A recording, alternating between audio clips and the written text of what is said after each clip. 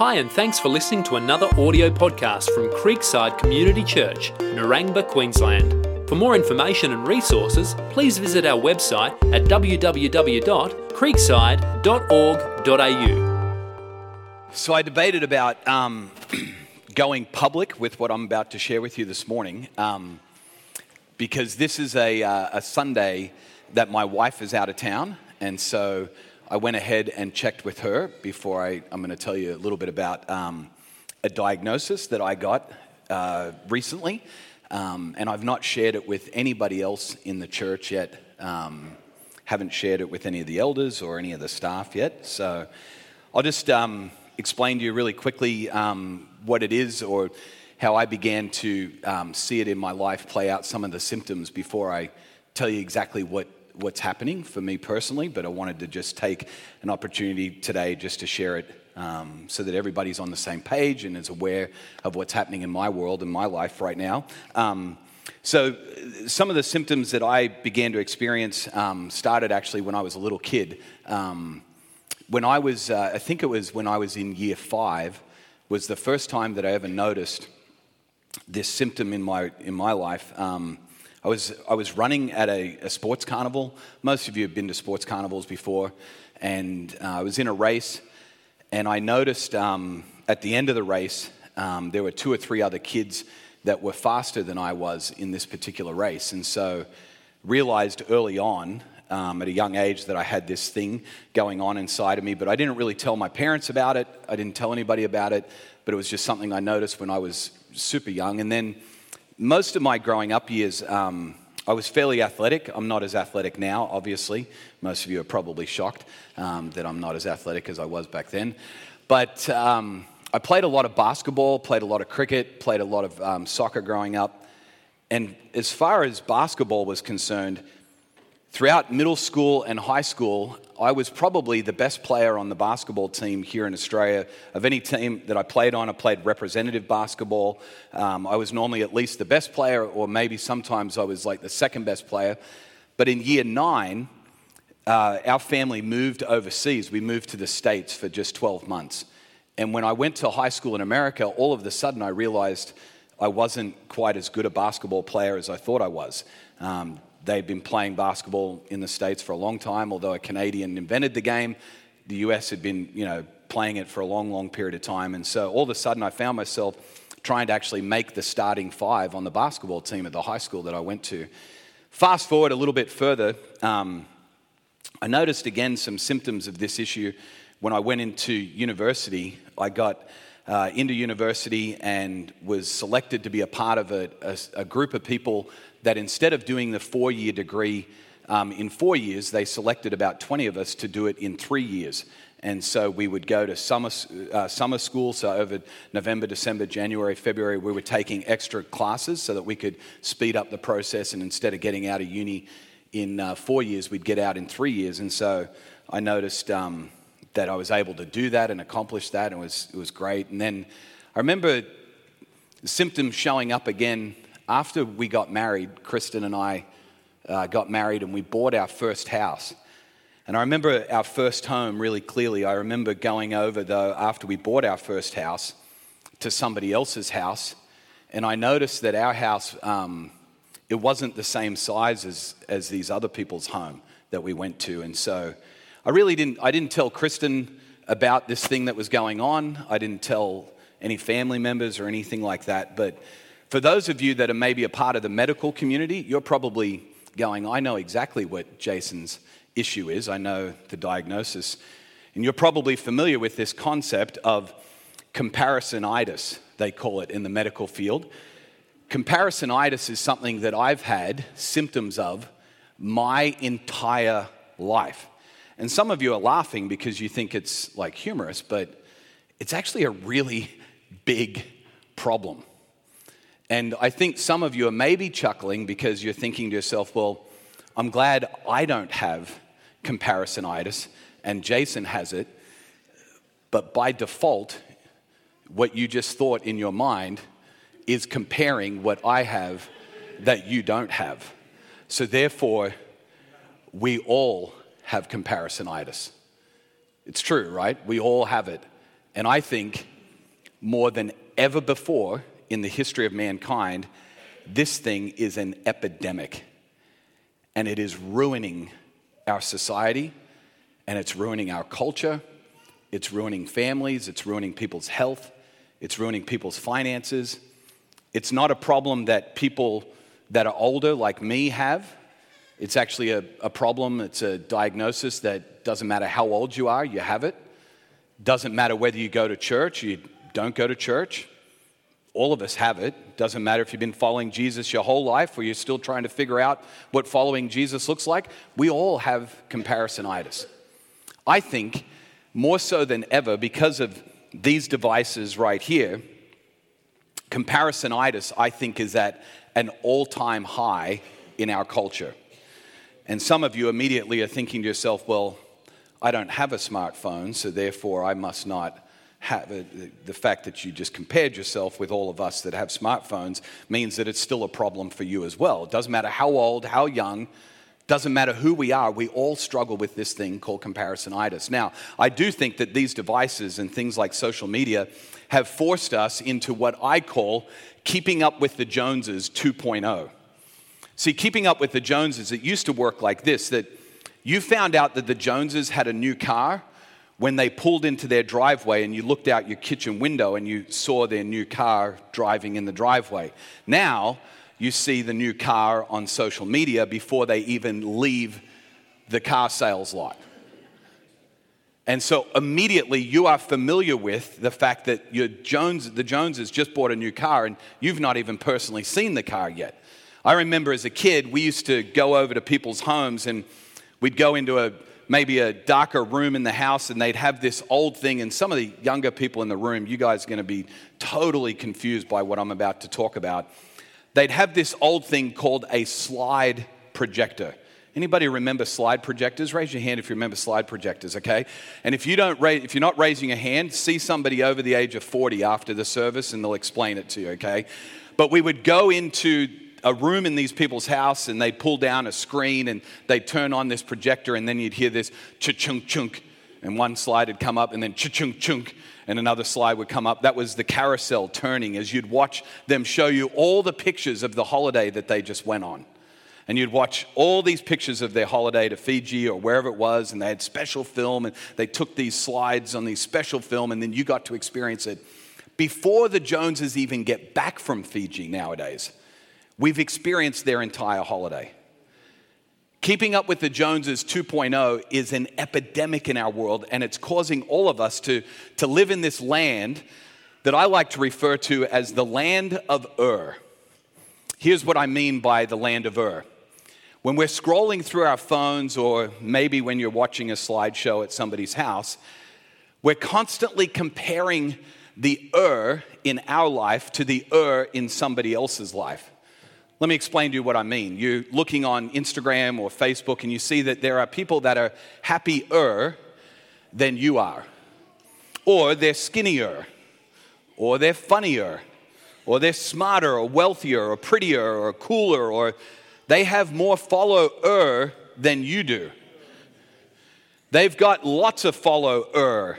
And you're going, wow, how did they get so much follower? They have way more when it comes to follows than I do.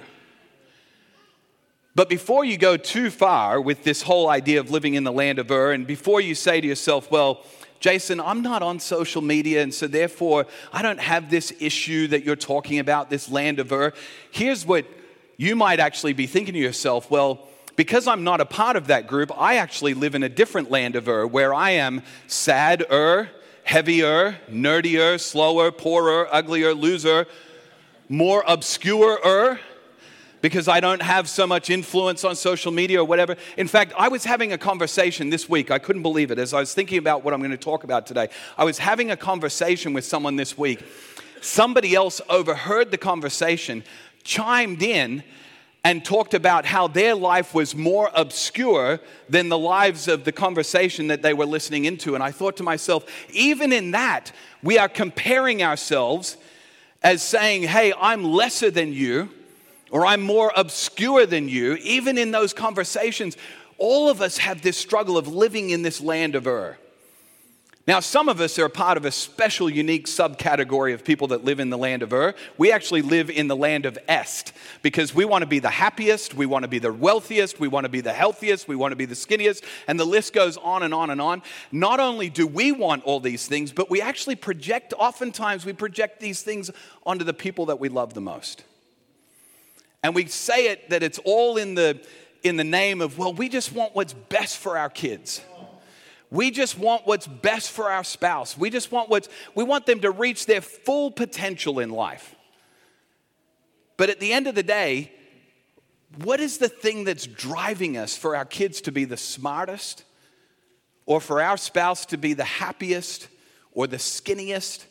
It's almost like we're forcing a little bit of onto all of the people that are in our lives. Oftentimes the people that we say we love the most and that mean the most to us. And this is a challenge, again, for all of us in the room. Doesn't matter how old you are. Doesn't matter how young you are. Doesn't matter whether you've been going to church your whole life or you've never been to church before in your life. This is a challenge that I think is an epidemic in our culture today, in our society today. And it literally is tearing our world apart. A mentor of mine made this statement one time, and it stuck with me ever since he made this statement. I remember 5 years ago when I first heard this statement. When it comes to comparison, Andy Stanley said it this way: there's no win in comparison. Nobody wins. You don't win. The person that you're comparing yourself to doesn't win.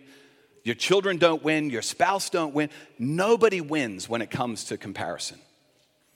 So I want to ask us all a question today, or I want to try and help us wrestle with a question or solve a question today that I think is super important. In fact, this next few weeks in this series called Comparison Trap, we're going to be wrestling with this simple question. How do you scroll without losing your soul? How do you scroll? How do you scroll through Instagram or Facebook or whatever it is without losing your soul? And some of you immediately are like, well, Jason, I don't even know what scrolling is. So I don't have this problem. See, you just compared yourself again to all the people that scroll. You're saying, hey, I don't have this comparison issue because I don't scroll. So for those of you that don't scroll, maybe we can ask this simple question. How do you stroll through life without losing your soul? Because even as you stroll through life, even as you're walking through life, if you've never scrolled through social media, you're looking to your right, you're looking to your left, and you're constantly looking at what other people are doing, how well their kids are doing, how well their retirement's going, how well their job's going, how well their relationships are going, how well their marriage is doing.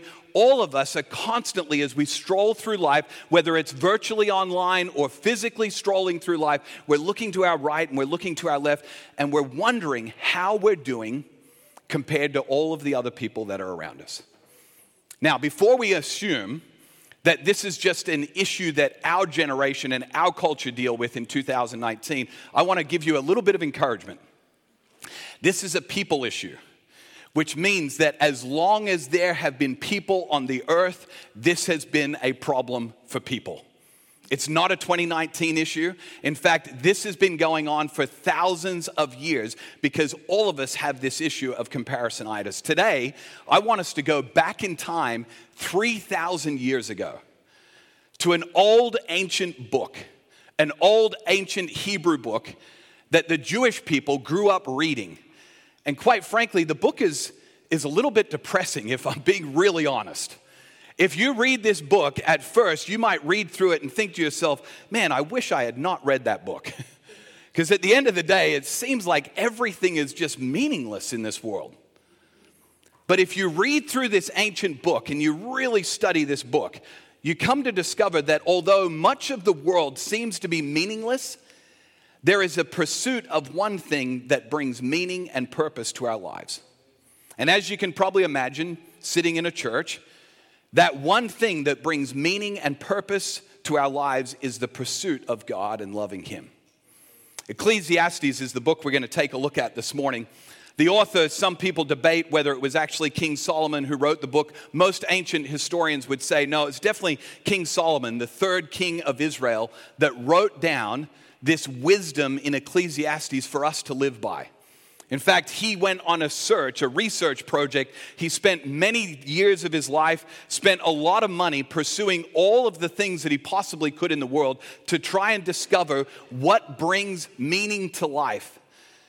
And after all of his research, arts and entertainment, wealth, relationships, this guy had 300 wives plus another 600 concubines. He was a really busy man. He pursued all sorts of things, trying to figure out what brings meaning, what brings purpose, what brings joy to life. He wrote down all of his research, wrote down all the results for us to read so that we could have an understanding of what brings meaning, what brings joy, what brings purpose to our lives. It's a fascinating read. Even if you're brand new to the whole church thing, brand new to the whole Christianity experience, still trying to figure out whether you believe everything about the Bible or not, Ecclesiastes is a fascinating read on life. And in this book, 3,000 years ago, Solomon addresses this issue of comparisonitis that all of us in the room, we all deal with. He starts off with his research. He says, I've looked all around the world, and I saw that all toil and all achievement springs from one person's envy of another. Solomon had the most magnificent temple that the world had ever seen. He had more wealth than anybody on the planet had in that day. He was known as the wisest man that ever lived in his generation. And he would say that even his temple, even all of his wealth, all of the achievement in all of the research that he did, all comes from one driving motivation: comparison. He built his temple bigger than the other temples that he had seen. He grew his wealth to be greater than all of the other wealth of all of the other kings in the world put together. All achievement, everything in life, all drives from this one idea: one person's envy of another person. I'm a huge fan of sports. I love the Olympic Games. And it's baffled me for years. How is it possible that 50 years ago, it would take a person maybe 15 seconds to run 100 meters? But yet it seems like every 4 years, somebody breaks the record yet again of the fastest man to run 100 meters. How is that possible? What's the driver? What's the motivation? Besides steroids, that might be part of the reason why it's possible. But besides that, what's the motivation that would cause somebody to want to break the record that somebody else has already set? Solomon would say, easy answer: all achievement. No matter whether it's sport, arts, entertainment, building, wealth, relationships, all achievement is driven by one thing: comparing yourself to somebody else.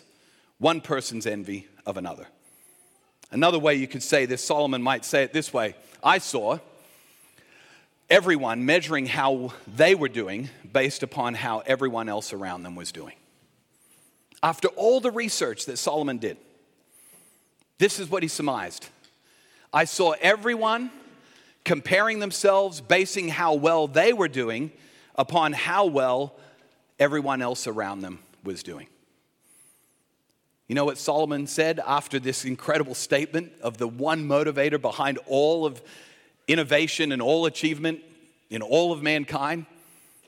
He said, this too is meaningless and chasing after the wind. After all of his research, he summarized that all achievement comes down to one person's envy of another person, and he says this too is completely meaningless. It's like chasing after the wind. You ever watch a dog try to chase its tail and get its tail? You just sit there and laugh at the dog as it's chasing its tail, constantly trying to grab its tail. The same is true for us as human beings who are constantly chasing after the wind, as if somehow if we just run fast enough, if we work hard enough, we might be able to catch it somehow. We're grasping for it, trying to catch the wind, Solomon would say. This too is just as meaningless as somebody out in the field chasing and running and working hard, trying to catch the wind.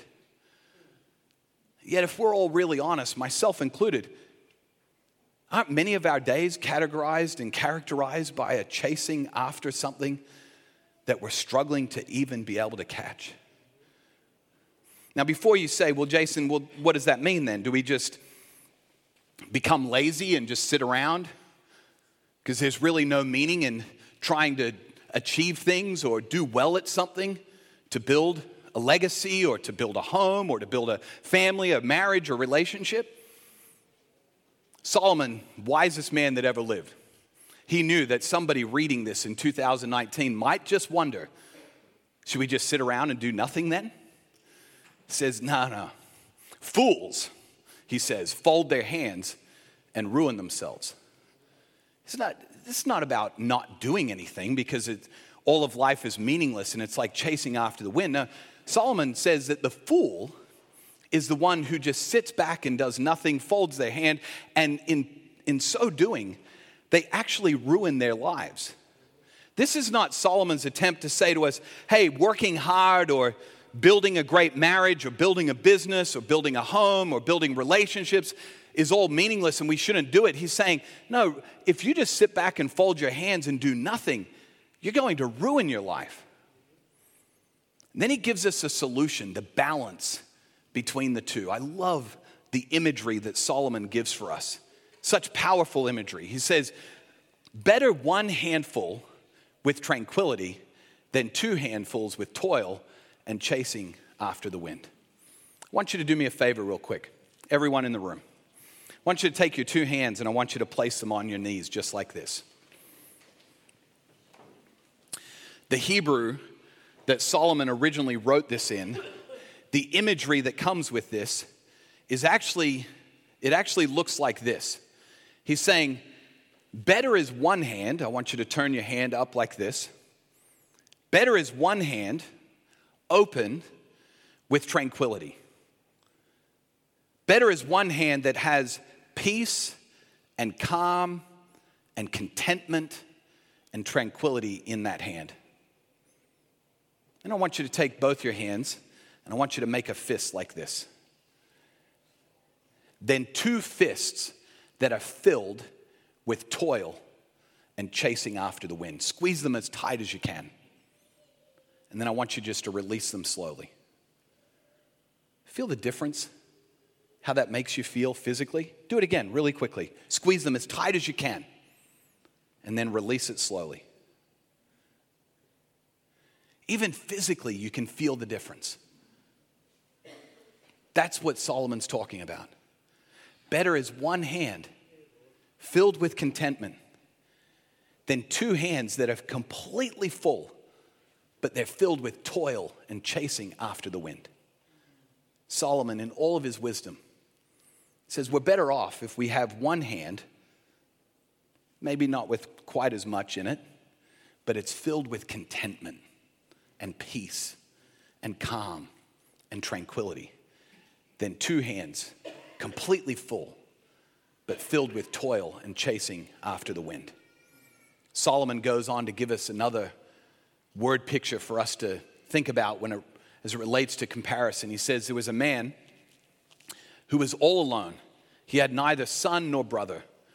There was no end to his toil, yet his eyes were not content with his wealth. Back in the ancient world, this simply meant that there was a man who had nobody to give his inheritance away to. See, back in those days, women wouldn't gain an inheritance from a wealthy father or a wealthy brother. Only sons, only brothers could get the inheritance from somebody else. Solomon's saying, here's a man who has no reason to be working so hard. He's got nobody to pass his wealth on to. And yet his eyes are filled with discontent, even though he has a lot of wealth. This man then asks this incredible question, please, whatever you do, if you don't get anything else out of today, I hope you get this one thing. Listen to the question that this man asked himself. He says, for whom am I toiling, he asked, and why am I depriving myself of enjoyment? This too is meaningless, a miserable business. What an incredible question. Why am I working so hard? Why am I chasing after the wind? Why am I grasping at things? Why am I toiling so hard? I'm not even content with what I have. What is the thing that is motivating me to do this? I think for us in 2019, a question or a couple of questions that would be incredibly valuable for us to ask are simply this. Who or what are you comparing yourself to?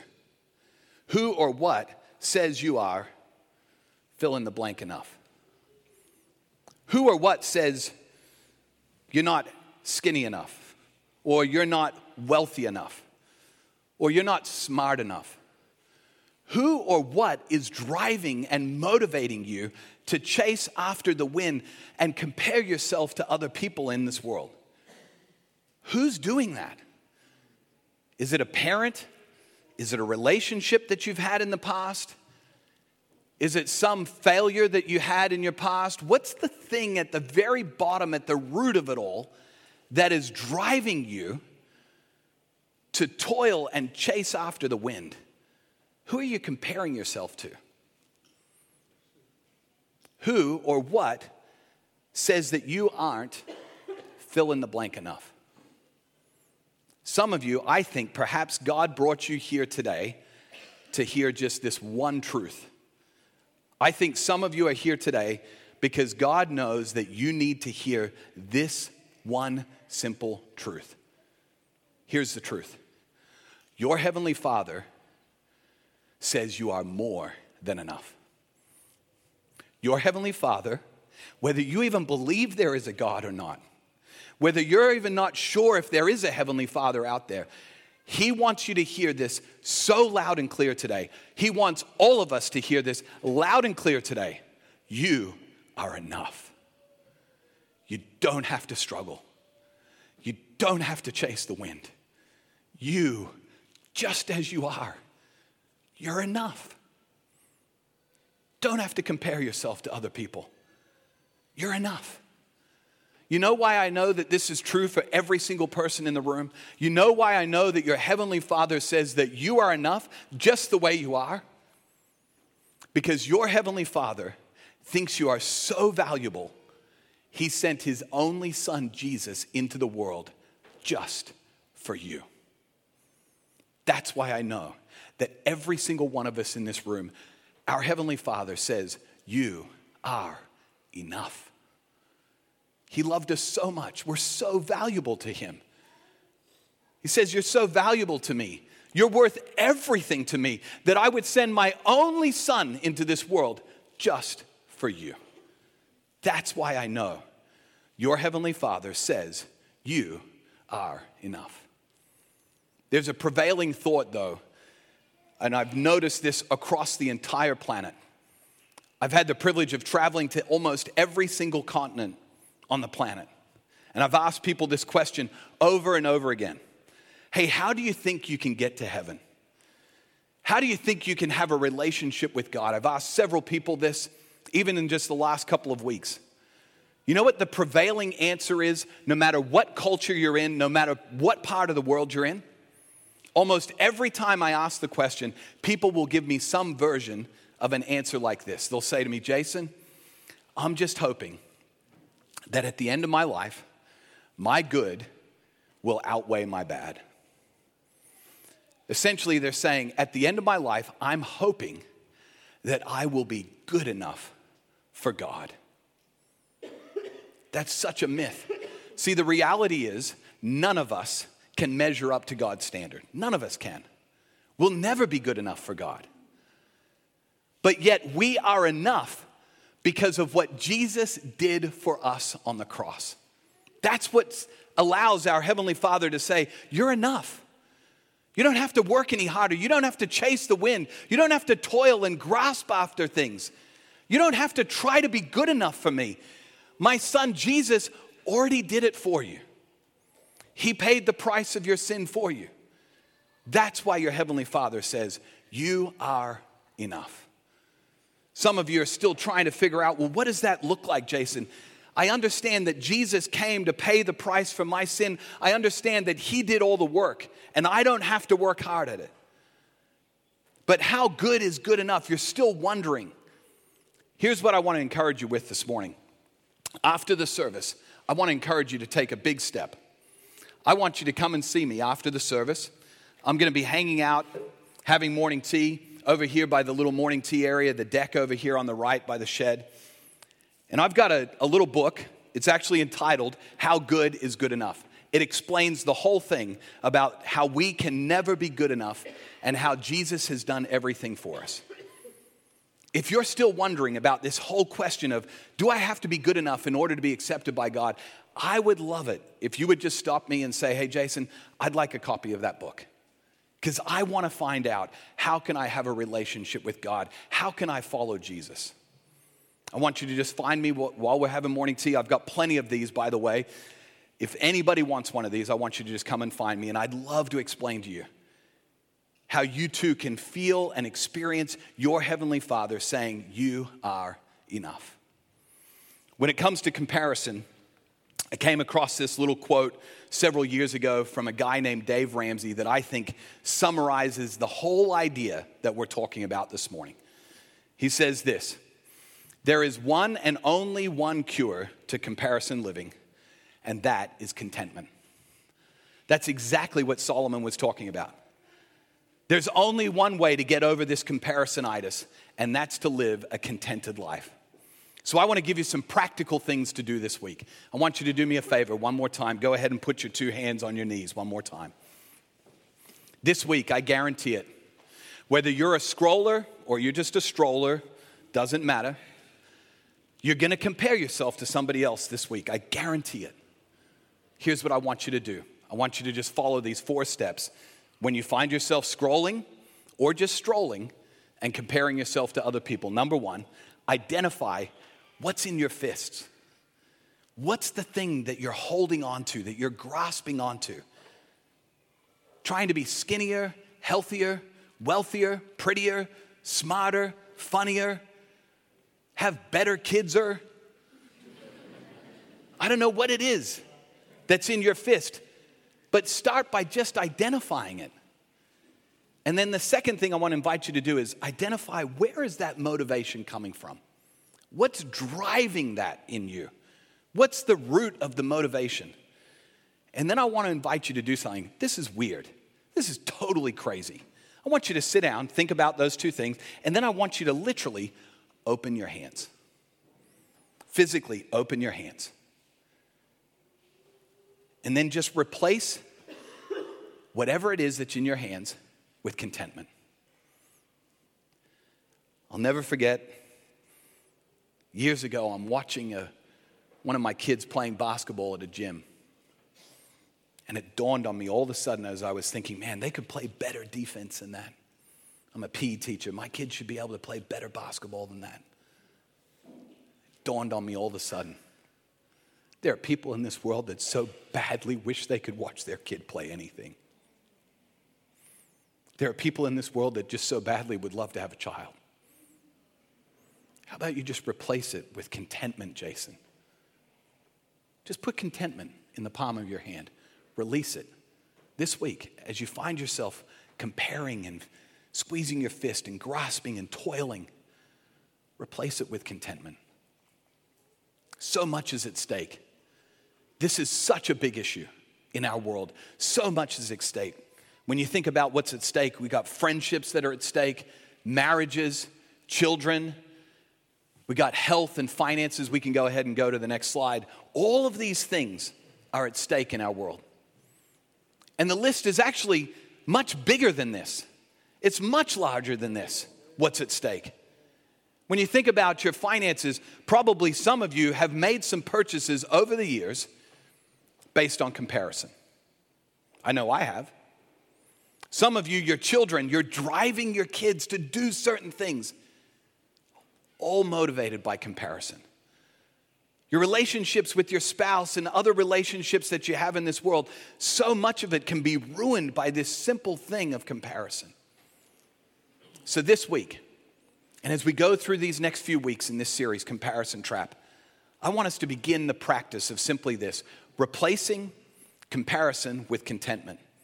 I'm convinced it's the only cure for comparisonitis. In fact, I think this is such a big deal. This is the school teacher coming out in me.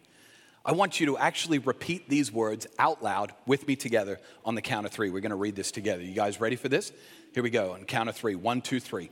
Replacing comparison with contentment is the only cure for comparisonitis. Now, some of you haven't been to the cafe yet. You haven't got your coffee yet. And so that's why you struggled maybe reading it out loud. We can do better than that, folks. We're way better than that. Okay? I'm comparing you right now. Let's read it out loud together like we really mean it on the count of 3. 1, 2, 3. Replacing comparison with contentment is the only cure for comparisonitis. Let me pray for us. Father, as we dive into this topic of comparison, God, I'm reminded afresh today that this is a struggle for all of us in the room.